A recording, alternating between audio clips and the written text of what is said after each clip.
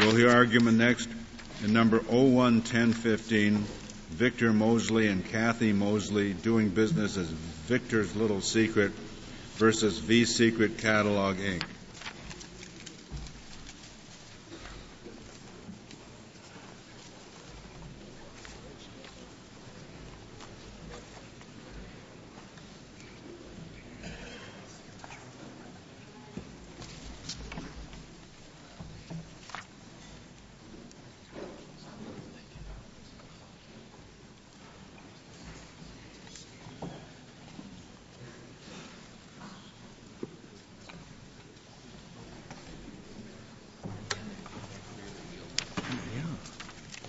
What more do we need? Mr. Higgins. Mr. Chief Justice, and may it please the Court, Counsel, we're here today to obtain a construction of the Federal Trademark Dilution Act, FTDA, that will keep federal trademark law in its proper bounds.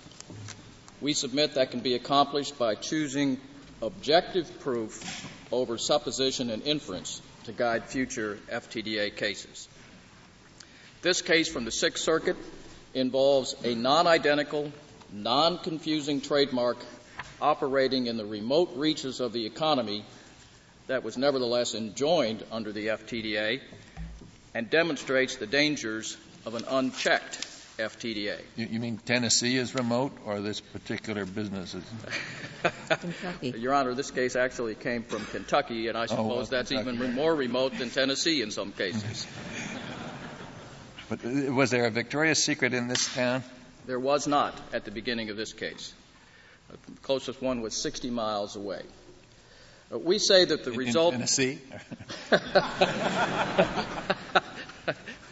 We say that the result below is contrary to the actual words that Congress used in the FTDA, namely the plain words, causes dilution. If this result stands, the FTDA threatens to usher in an anti-competitive expansion of trademark law into patent-like realm.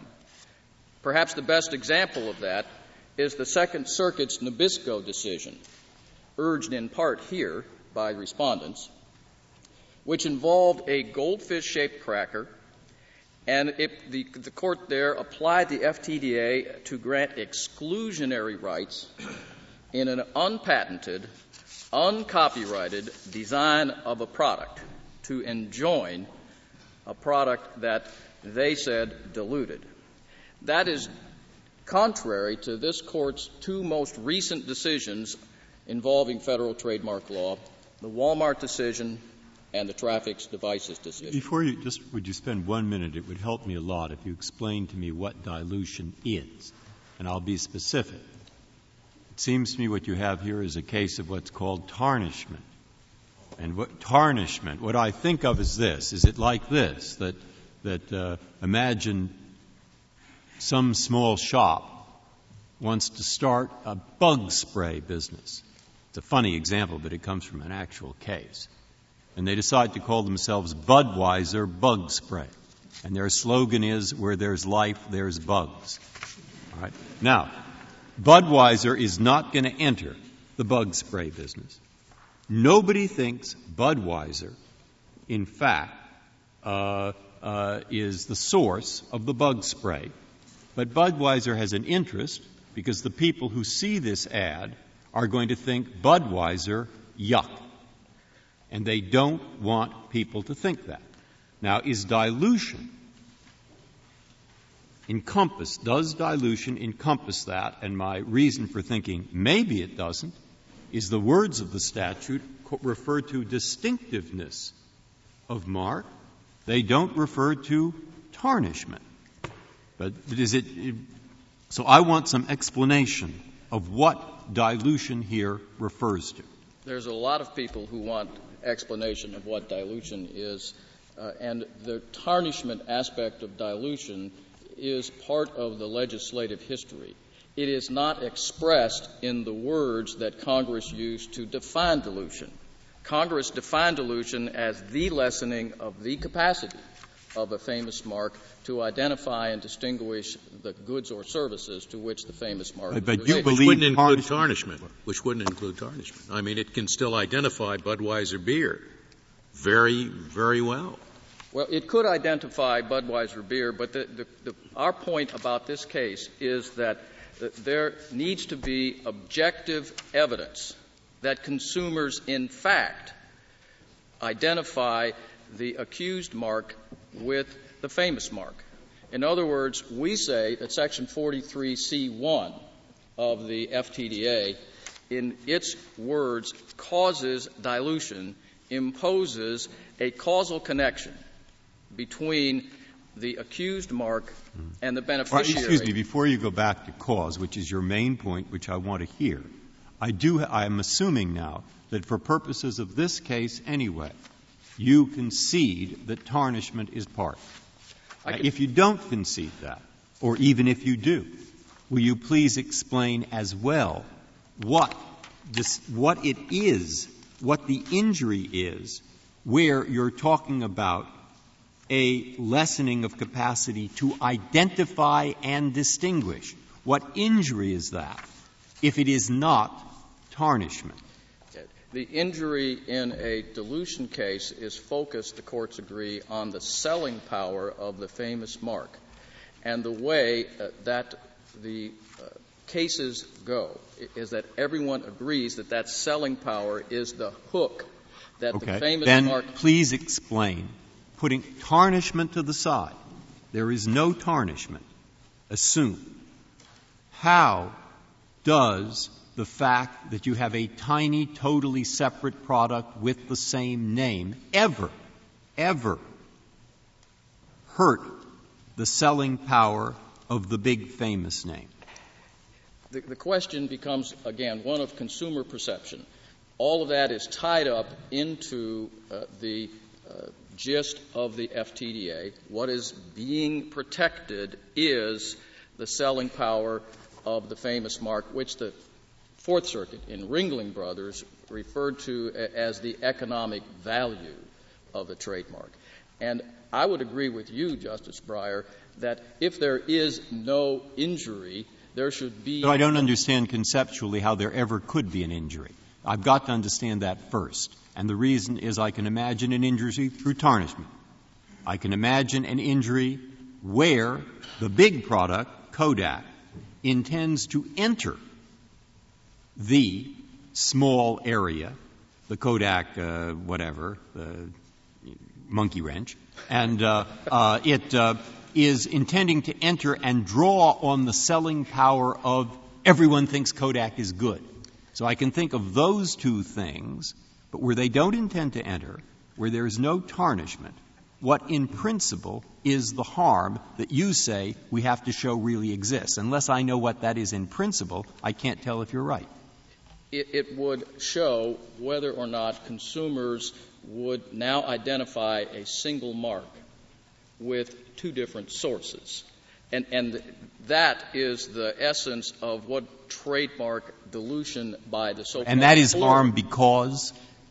The theory is, with which we don't totally agree, the theory is that consumers are used to seeing only one Kodak.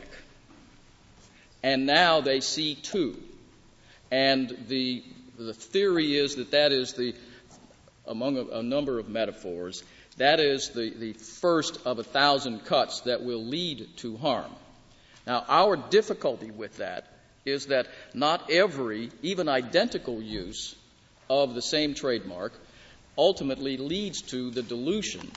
Well, do you say that actual confusion is relevant to the dilution analysis? Actual confusion is primarily a Lanham Act infringement and concept. So it's not, in your view, relevant to the dilution analysis. If there were actual confusion, it might be relevant.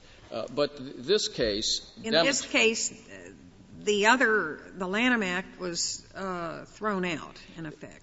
That's the main point of this case, is that the Court has ruled as a matter of law that these accused marks by our clients are not going to lead to confusion. And you say that actual confusion doesn't matter then for purposes of this statute, the dilution statute, or it could?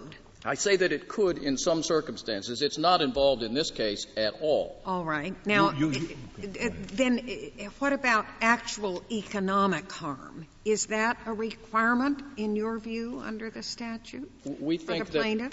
We think that the plaintiff in a dilution case needs to show objective proof of dilution, and that necessarily has an economic component with it. Well, but the statute does not, in defining dilution, speak in terms of economic harm, does it? The statute does not mention economic harm per se, but it does say the lessening of the capacity of a famous mark to identify and distinguish. And focusing on the selling power of the mark, we say the best evidence that would be adduced in a case of dilution is surveys of consumer perceptions of the impact. That's the best evidence. That's the best evidence. But let's go back to what causes dilution. One can distinguish what the Patent and Trademark Office does. That is, it considers marks before they're in use. So one might say, the distinction between causes dilution and likely to cause is likely you're looking at the thing before it's ever used. Once it's used, you're into the causes territory. That would be a nice, clean line to say that all that it means, all that the difference in phraseology, causes dilution as opposed to likely to cause, is to have a causation case, you have to have a junior mark that's in use. Now, why isn't that a satisfactory line between what causes dilution as opposed to what is likely to cause dilution? We think that it's not a completely satisfactory distinction because of the language of the statute that authorizes the Patent and Trademark Office to look at a mark before it begins. Yes, well, that's likely to. They can't judge it because it's not in use. Yeah, and the statute actually says that. But I'm asking you, getting out of that territory, they can look at things before they're in use, and now the junior mark is in use. Why isn't that enough to satisfy the dilution act? We would agree that the junior mark has to be in use, but we would not agree that just by merely using a mark that is semantically similar to the famous mark, that dilution will inevitably result, which is the position of the respondents here. But the one thing I think you're asking for, beyond Justice Ginsburg's example, is to take the Kodak wrench and the Kodak camera. You're asking for some proof that somebody heard the word Kodak and said, was it the camera or the wrench? And if that proof exists, you've got your objective proof, and why do you have to go to the point of saying that proving that Kodak lost a sale as a result? We don't suggest that we have to prove that Kodak lost sales. Well, you're asking for proof of some kind of economic consequence. That's the point that I don't see. If I understand it, the dilution occurs when or that dilution is the process of lessening the capacity of Kodak to identify the camera rather than to identify the wrench. If it is shown that that process has begun, that it is occurring, what is the point of your argument that it has got to be carried forward to the point of an economic loss of some sort? Well, first of all, we believe that consumer surveys do have evidence of economic impact. And we don't say that economic damage is required. That takes our position too far. The actual question that is certified is whether the plaintiff must show objective evidence of harm to the economic value of the famous mark, not that it must show economic harm per se. I realize that's a subtle distinction. Well, isn't that, under the terms of the statute, isn't that shown simply by the fact that the consumer stops for a second and says, is it the camera or is it the wrench, when the consumer hears the word Kodak? What further proof of loss of what further economic proof is required to come within the statute? that is not a complete economic proof. What we say is that not every, even identical use, leads to dilution in the minds of consumers. Think of, as we put in our brief, Delta Airlines, Delta faucets. Think of Apple records, Apple computers. Maybe because those are names that are generic, like Apple. Well, then how about Ford Motor Company and Ford Modeling Agency? That's the same result. How about Kodak pianos? Kodak pianos is in the legislative history. Or DuPont shoes. Or Buick aspirin. All of those are identical marks. And we say that this case presents a non-identical mark. There are semantic differences and there are gender differences. Well, there is evidence, or at least how did this all get started? Someone sees Victor's Secret and writes to Victoria's Secret and says, you want to stop these people. So we know that one consumer, although he wasn't confused, said, they're diluting your mark. Now, suppose you had 12 of those who said, yeah, I passed this shop, Victor's Secret, and I thought immediately of Victoria's Secret. Would that proof be sufficient, and if not, why not? We say it is not sufficient because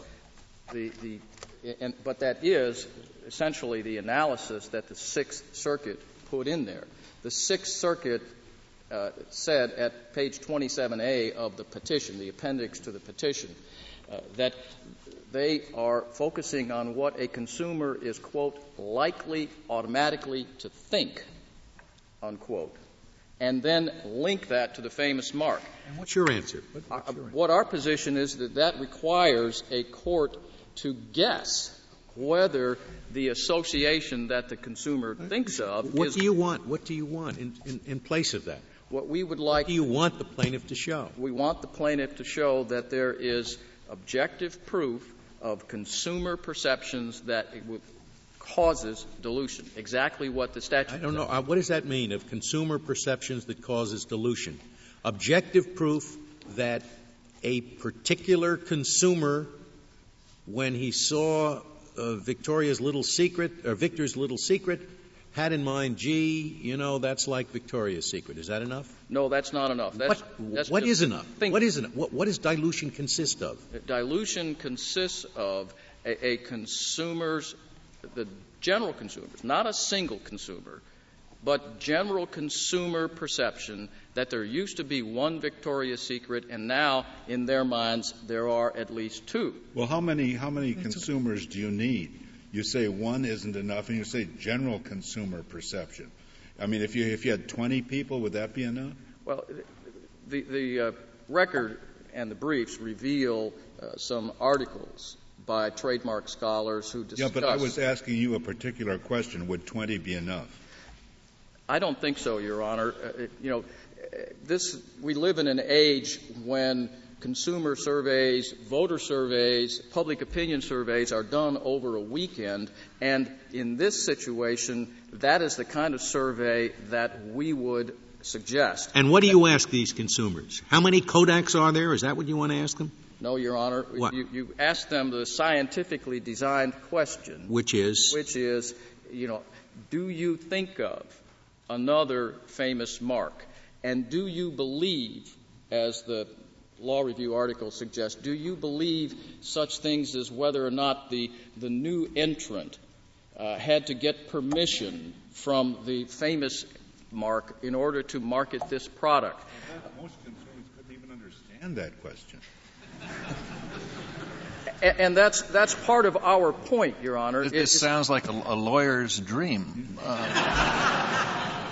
But it seems to me that the owner of the senior mark is entitled to more protection than that. I just want to make clear, you do not contest that tarnishment is a basis for the respondent to prevail in this case. We do not. All right. As per se. What we say is that there is... I don't know why you need sophisticated, so-called sophisticated polls to determine whether there's tarnishment. Well, because, remember, this case is a statute that is wholly different than the common law. It has no common law antecedent. It is granting property rights through Congress's action under the alleged use of the Commerce Clause. And we say those property rights that are being granted by this statute create rights that go well beyond any trade area of a trade. I would have thought, but you don't make a point of it, so I might be wrong. There's a pretty significant speech interest on your side of the case. That is, if this statute gets out of hand, advertising is part of whether we like it or not, our children's anyway, daily communication. And all of a sudden, if there's no real harm, you're going to cut off what people can say in commercial context. Now, you don't make much of a point of that, so don't let me put words in your mouth. Explain it to me. We did mention that in our briefs, but the primary people who are positing that position here are the amici who represent the public interest. And the main point about this FTDA is that other than bumping up against the First Amendment, there really isn't a public interest that is being expressed or applied here. Well, why isn't there a public interest in not having some organization like yours simply copy another person's name? Well, if there is that situation, then that would be a case of trademark infringement or copyright infringement. This case does not involve. No, Congress has gone further here and said you can't simply copy someone else's name.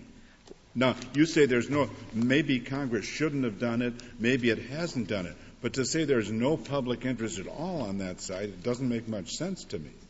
I mean, your client doesn't come off well in this case. Well, there is a public interest, but that is addressed primarily on the free speech aspect of things. We would agree with that. The problem with this case is that it requires courts to speculate whether the beginning of a semantically similar mark is going to inevitably lead to dilution. And that's contrary to the words that Congress used. You started off saying dilution. To show dilution, you had to show economic harm. That I can understand. You produce evidence of some economic harm. That is now not your position. I don't understand what your position is. If it is not a showing of economic harm, the mark is worth so much less than it was. What precisely do you want to show? I truly don't understand. We do say there's an economic component to the proof that we suggest be required under the causal relationship that is necessary. And we don't abandon economic. Okay, fine. What else do you demand? What is it that you do demand? I don't understand what it is that you do demand. What? We do demand that the plaintiffs show that our mark is harming theirs in a dilution way, that it does lessen the capacity of that mark to identify and distinguish its goods or services. And that's best done by consumer surveys. Your Honor, if I may reserve the balance of my time. Very well. Very well, Mr. Higgin. Mr. Wallace, we'll hear from you.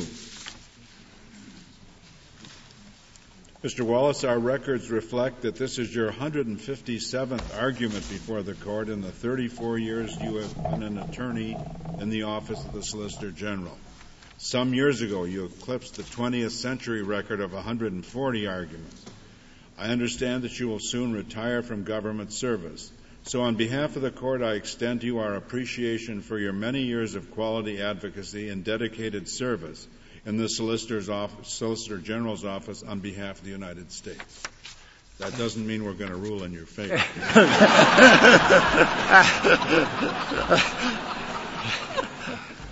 Thank you very much, Mr. Chief Justice, and may it please the Court.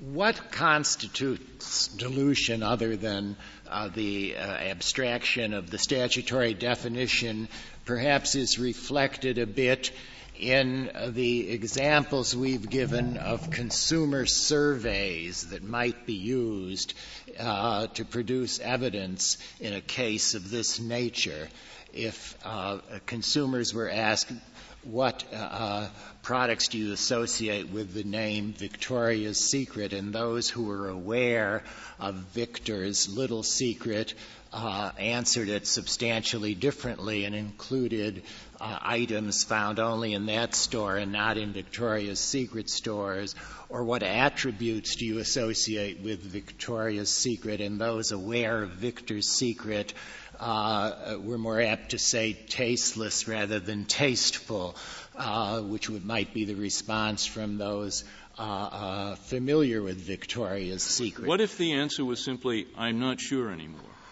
Would that show that dilution had occurred?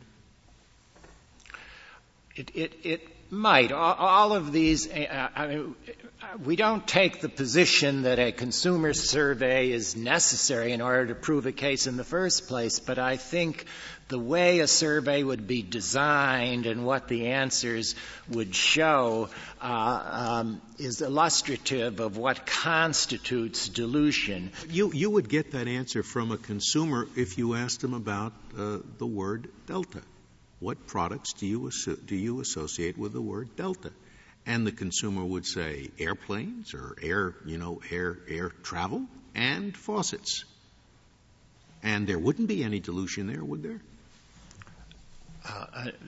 Not unless a conclusion could be drawn based on other factors that a mark had established a certain distinctiveness that is associated only with the particular mark, and now that is being blurred. Are you saying that the Delta example is only good now, and that when the person who made Delta faucets first came out with a faucet that he called Delta, or Delta Airline, I don't know who came for chicken or the egg, the airline or the faucet, whoever had the name first, are you saying that when somebody used the name Delta, that the senior user of Delta could have excluded the faucet maker from Delta?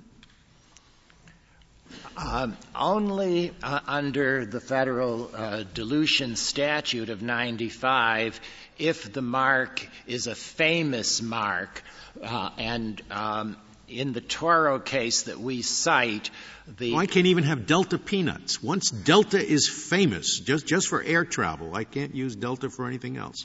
That would automatically violate the federal statute. Well, not automatically, but if all you have to do is find a consumer who knows of Delta peanuts and says, what do you associate the name Delta with? And he says airlines and peanuts. Well, that would involve an exact replication of the mark, which are the only examples given in the House report or in the legislative history, such as Kodak pianos. Most of the cases, however, are about similar marks rather than exact replications. And those are much more problematical to ascertain whether there is the kind of effect the Act is concerned with. At least in some of the circuits, I'm not sure from the cases of this Court, correct me if I'm wrong, I thought that in trademark infringement cases, that the circuit court said that they have certain de novo authority. Historical facts are clearly erroneous, but the conclusions that you draw from the historical facts give them certain powers of de novo review. That's the prevailing rule in many of the circuits, is it not? Yes. Infringement cases.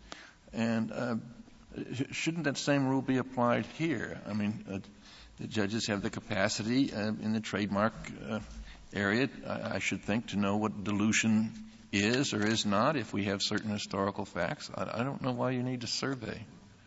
It was the Budweiser example. I mean, you don't have to be too tricky a judge to figure out that this is very harmful. It is very difficult. We don't say that a survey is needed. There are other factors that are looked to. Mr. Wallace, may I ask you something to clarify the government's position on this? As I've been listening to the argument, Mr. Higgins says, you look to see, he said, if before you thought there was one Victoria's Secret, now you thought there were two. He's suggesting that the association is not what you think of when you see Victor's Secret. When you see Victor's Secret, of course you're going to think of Victoria's. But what counts is when you think of Victoria's Secret, do you think of Victor's? That's what dilution is. And if it's the latter, then those are two very different things, aren't they? Yes. Dilution is about dilution of the famous mark and its capacity to distinguish the particular goods or services. But we think the Court of Appeals was wrong in saying that mere mental association of the two marks by consumers automatically results in dilution. The Court of Appeals was going on when you think of Victor's, do you think of Victoria's? I'm asking you, is the right question, is the necessary question of the customers, when you think of Victoria's, do you think of Victor? I think the question is not do you think of Victor's, but when you think of Victoria's, do you think of more than what Victoria's Secret itself has as its merchandise and image? Is their name now associated with a different type of product that may change their renown or cachet with customers? What is the extra? I'm not. If you're finished with that question, I'd like to. Which I think there's a lot too. Is what is particularly the harm? Is it just that the customer thinks, either customer thinks of the other, even if there's no specific tarnishment, and there's no general tarnishment? That is, people associate Buick with a good car, and we can measure whether that's identical before and identical after, and it is.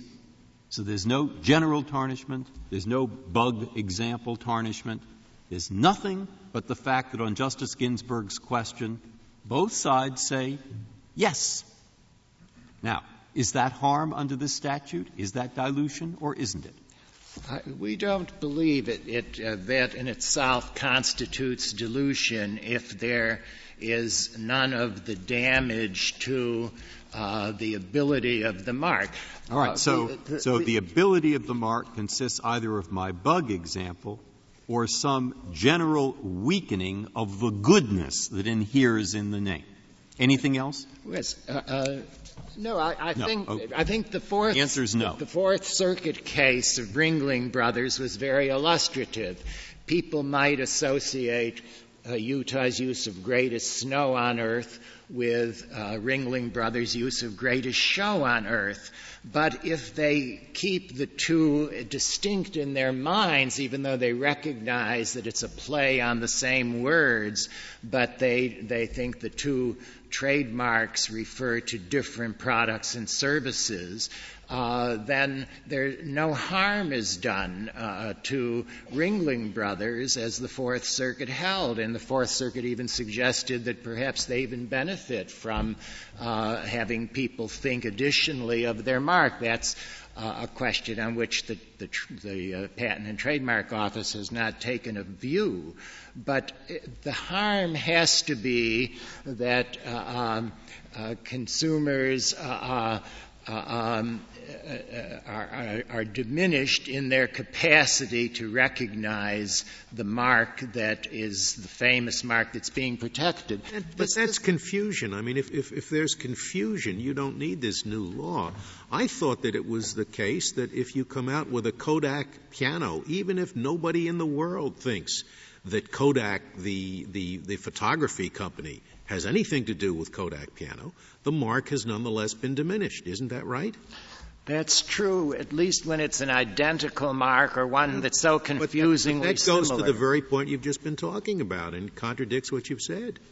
Doesn't matter whether there's any confusion or not. You can't use Kodak.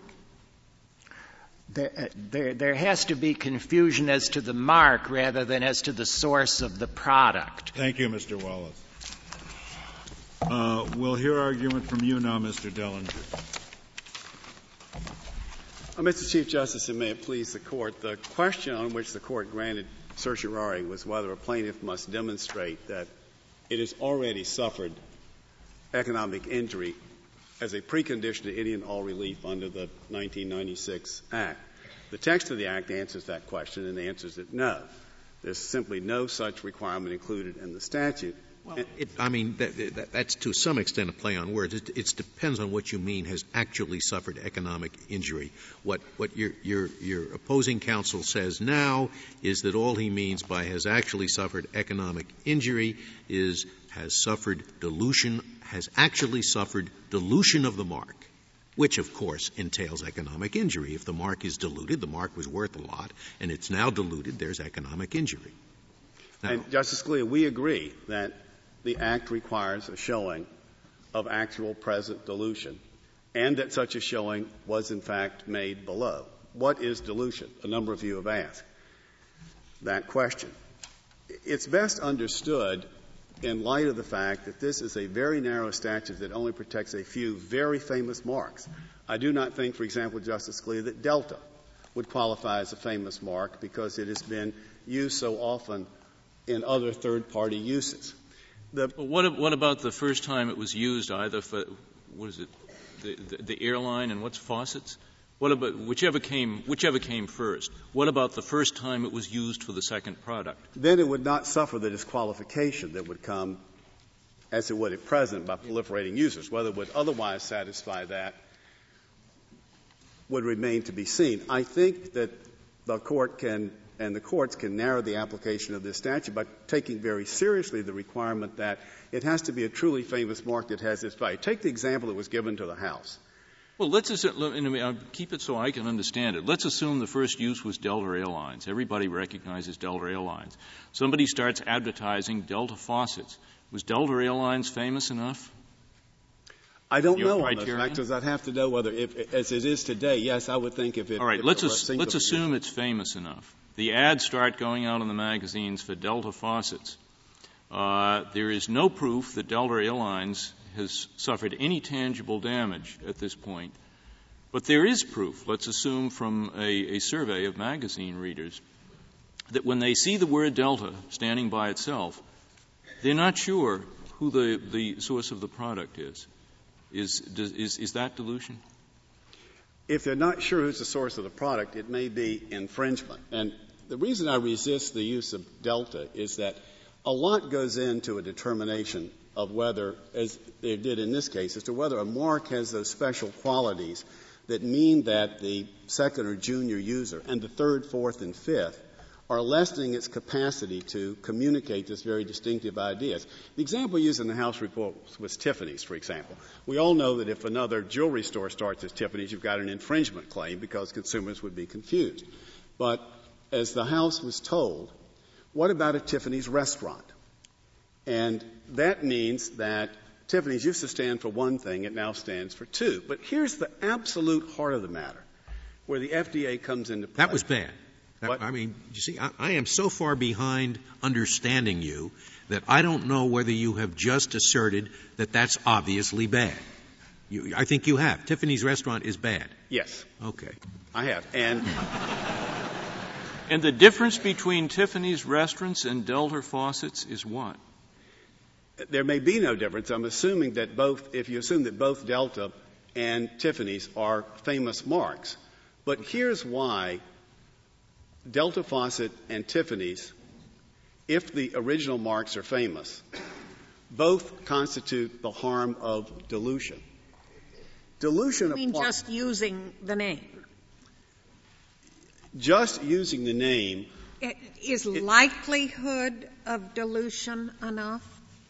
No, not under the Act, and nor is just using the name enough, nor is just semantic similarity.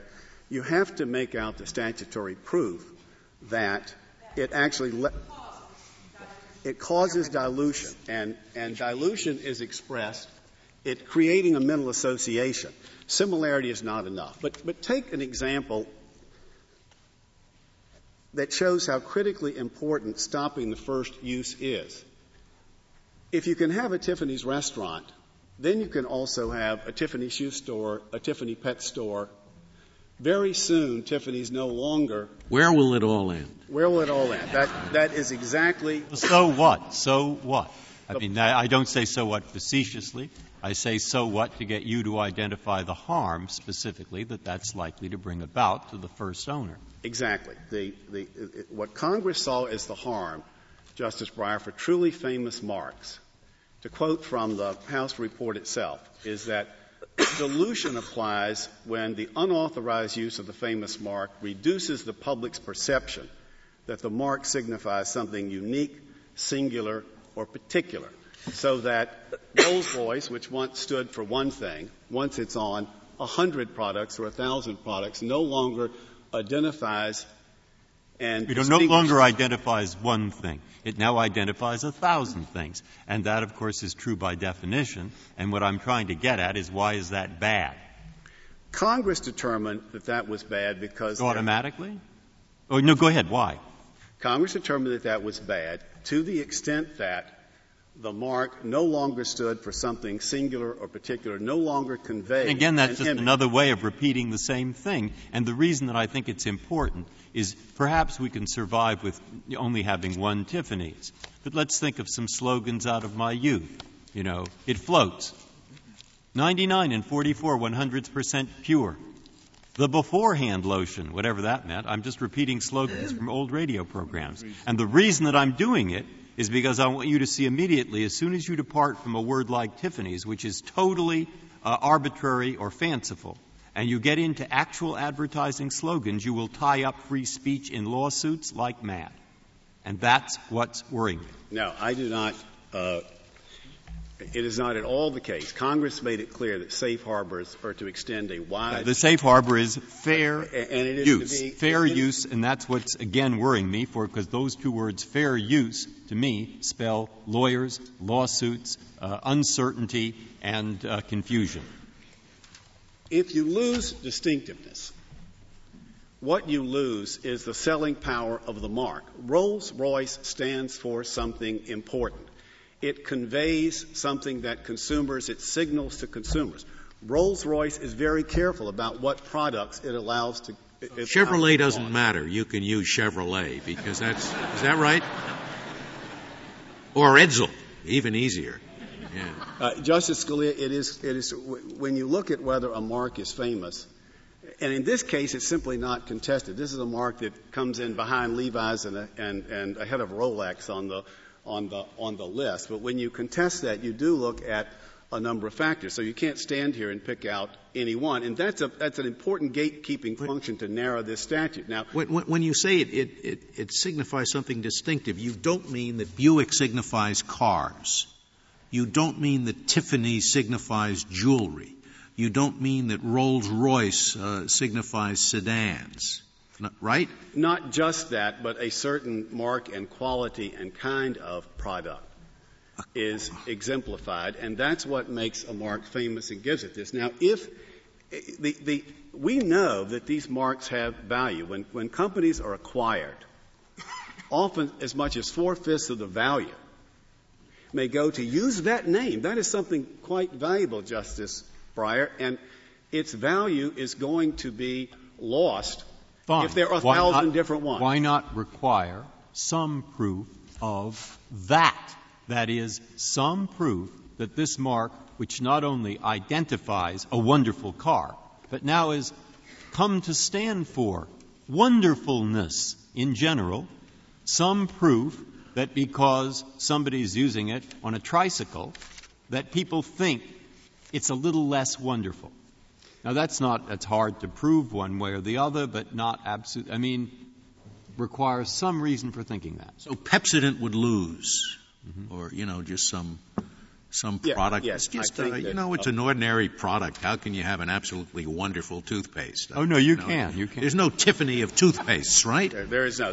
We're only talking about Tiffany's, Rolls-Royce, a couple of other really, really quality names. Is that what the statute was directed at? I believe that is the case, Justice Scalia. But you don't differentiate between Cadillac and Chevrolet, do you? Chevrolet would have just as No, I think they would be on similar footing, and Chevrolet has its own kind of appeal. It appeals to, for those of us who live in NASCAR country, there is sometimes a more appealing image to Chevrolet than to Cadillac. I don't mean to make value judgments. Why isn't it useful to think in terms of whether there's proof of some diminution of value of the mark?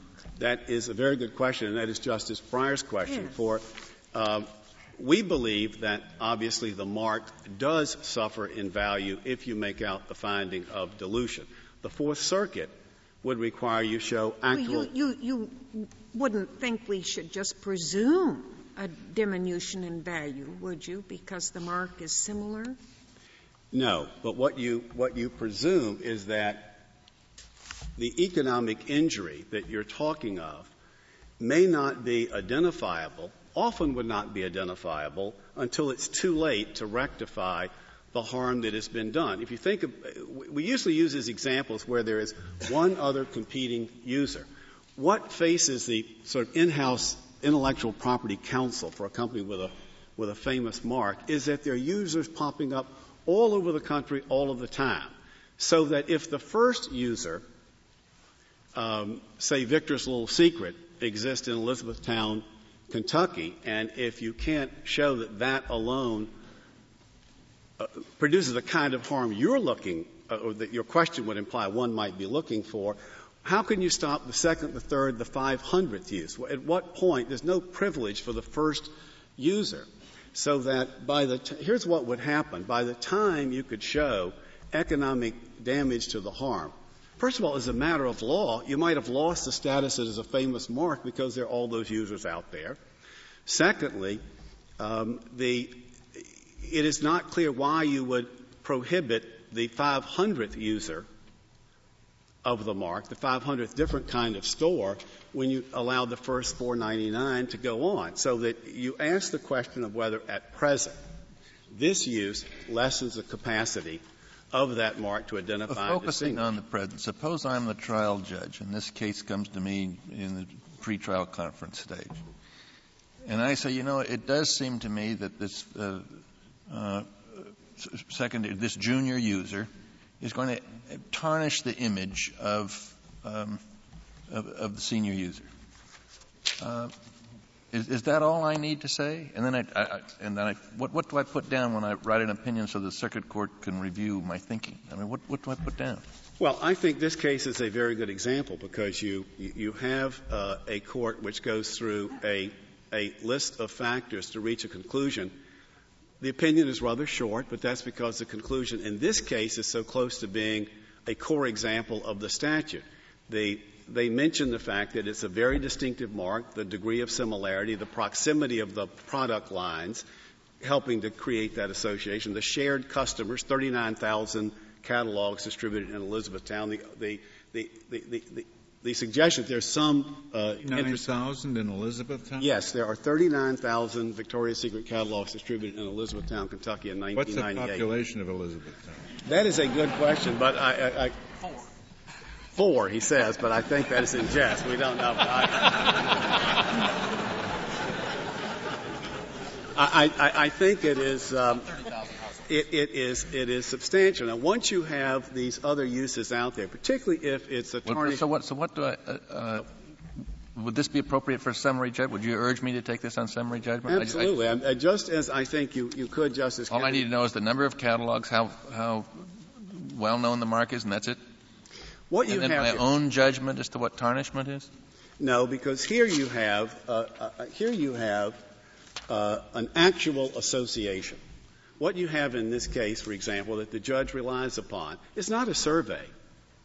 It's proof by actual consumers. But suppose right here, to take this case, that the people who go to Victor's who have ever heard of it honestly do not believe the less, in any respect whatsoever, of Victoria's Little Secret, And the people who use Victoria's Little — I mean, why should they? And the people who go to Victoria's Little Secret have never heard of Victor's. So why supposing they come in and show that? You're confusing the marks. Now, why? I understand you're confusing the marks. No, you're not confusing them. No. He's saying I'm confusing the marks. Did I have it backwards? Yes, you did. Right. Look, the customers of Victor's do associate Victor's with Victoria, but they think none the less of Victoria. They might even think more of Victoria. I don't know what they think, but it's not negative in any respect. And the people who go to Victoria's, to use Justice Ginsburg's example, don't care or don't know or they've never heard of Victor's. So although there is in a subset of people an association of the name, there is no harm of any sort whatsoever. And they will prove that. Should they not have the opportunity to prove it? Justice Breyer, Congress simply did not agree that no harm has been done when the famous mark loses its singularity. And remember, if there can be one store under Victor's Little Secret in Elizabethtown, Kentucky, there can be 1,000 opening the Monday after Super Bowl Sunday. So then, in your view, anyone who starts going around for a commercial reason and using the two words, it floats, where they want people to think of Ivory soap, they are open to a lawsuit, and they have to rely on a fair use defense, or are there other defenses? My example wrong. Well, your example is that you're suggesting a mere mental association. Well, in a commercial context, where people are called. I am not by no means, it would take a lot to persuade me that it floats is a truly famous mark deserving of this protection. But Congress believed that the harm is that if you have a mark, and Congress identified marks like Buick Aspirin, but the very harm Congress sought to prevent is when a mark stands for one thing, this narrow set of truly famous marks, and you have replicating users, it is no longer going to stand for anything in your mind, and Congress believed, and the market reflects, that is a true loss. Now, if you wait to try to where you can show, as the Fourth Circuit would require, an actual revenue loss, you can't unring the bell, particularly with tarnishment. If someone opened Mr. Bellinger, can I just clarify then, it doesn't make any difference that this particular shop happens to sell sex toys. It could just as well, Victor's Secret, could sell men's underwear, and your argument would still be the same. Am I right? So we get out the tawdriness or the disparagement or the tarnishment. It's a store, it sells underwear, men's underwear, and it's got the label Victor's Secret. Justice Ginsburg, I don't entirely agree with that. We do believe that the dilution of the Victoria's Secret name through blurring would be sufficient, but in this case you don't have to rely upon that because the court below did find that there was tarnishment when a name not only ceases to stand for one thing but is associated. Does tarnishment fit the language of the statute? I'd like to know that too. I don't see how tarnishment. Does that lessen the capacity of the mark to identify? Yes, it does, and I thought it just changed the reaction to the mark rather than lessening. I mean, you have an unfavorable reaction rather than not knowing what you're talking about.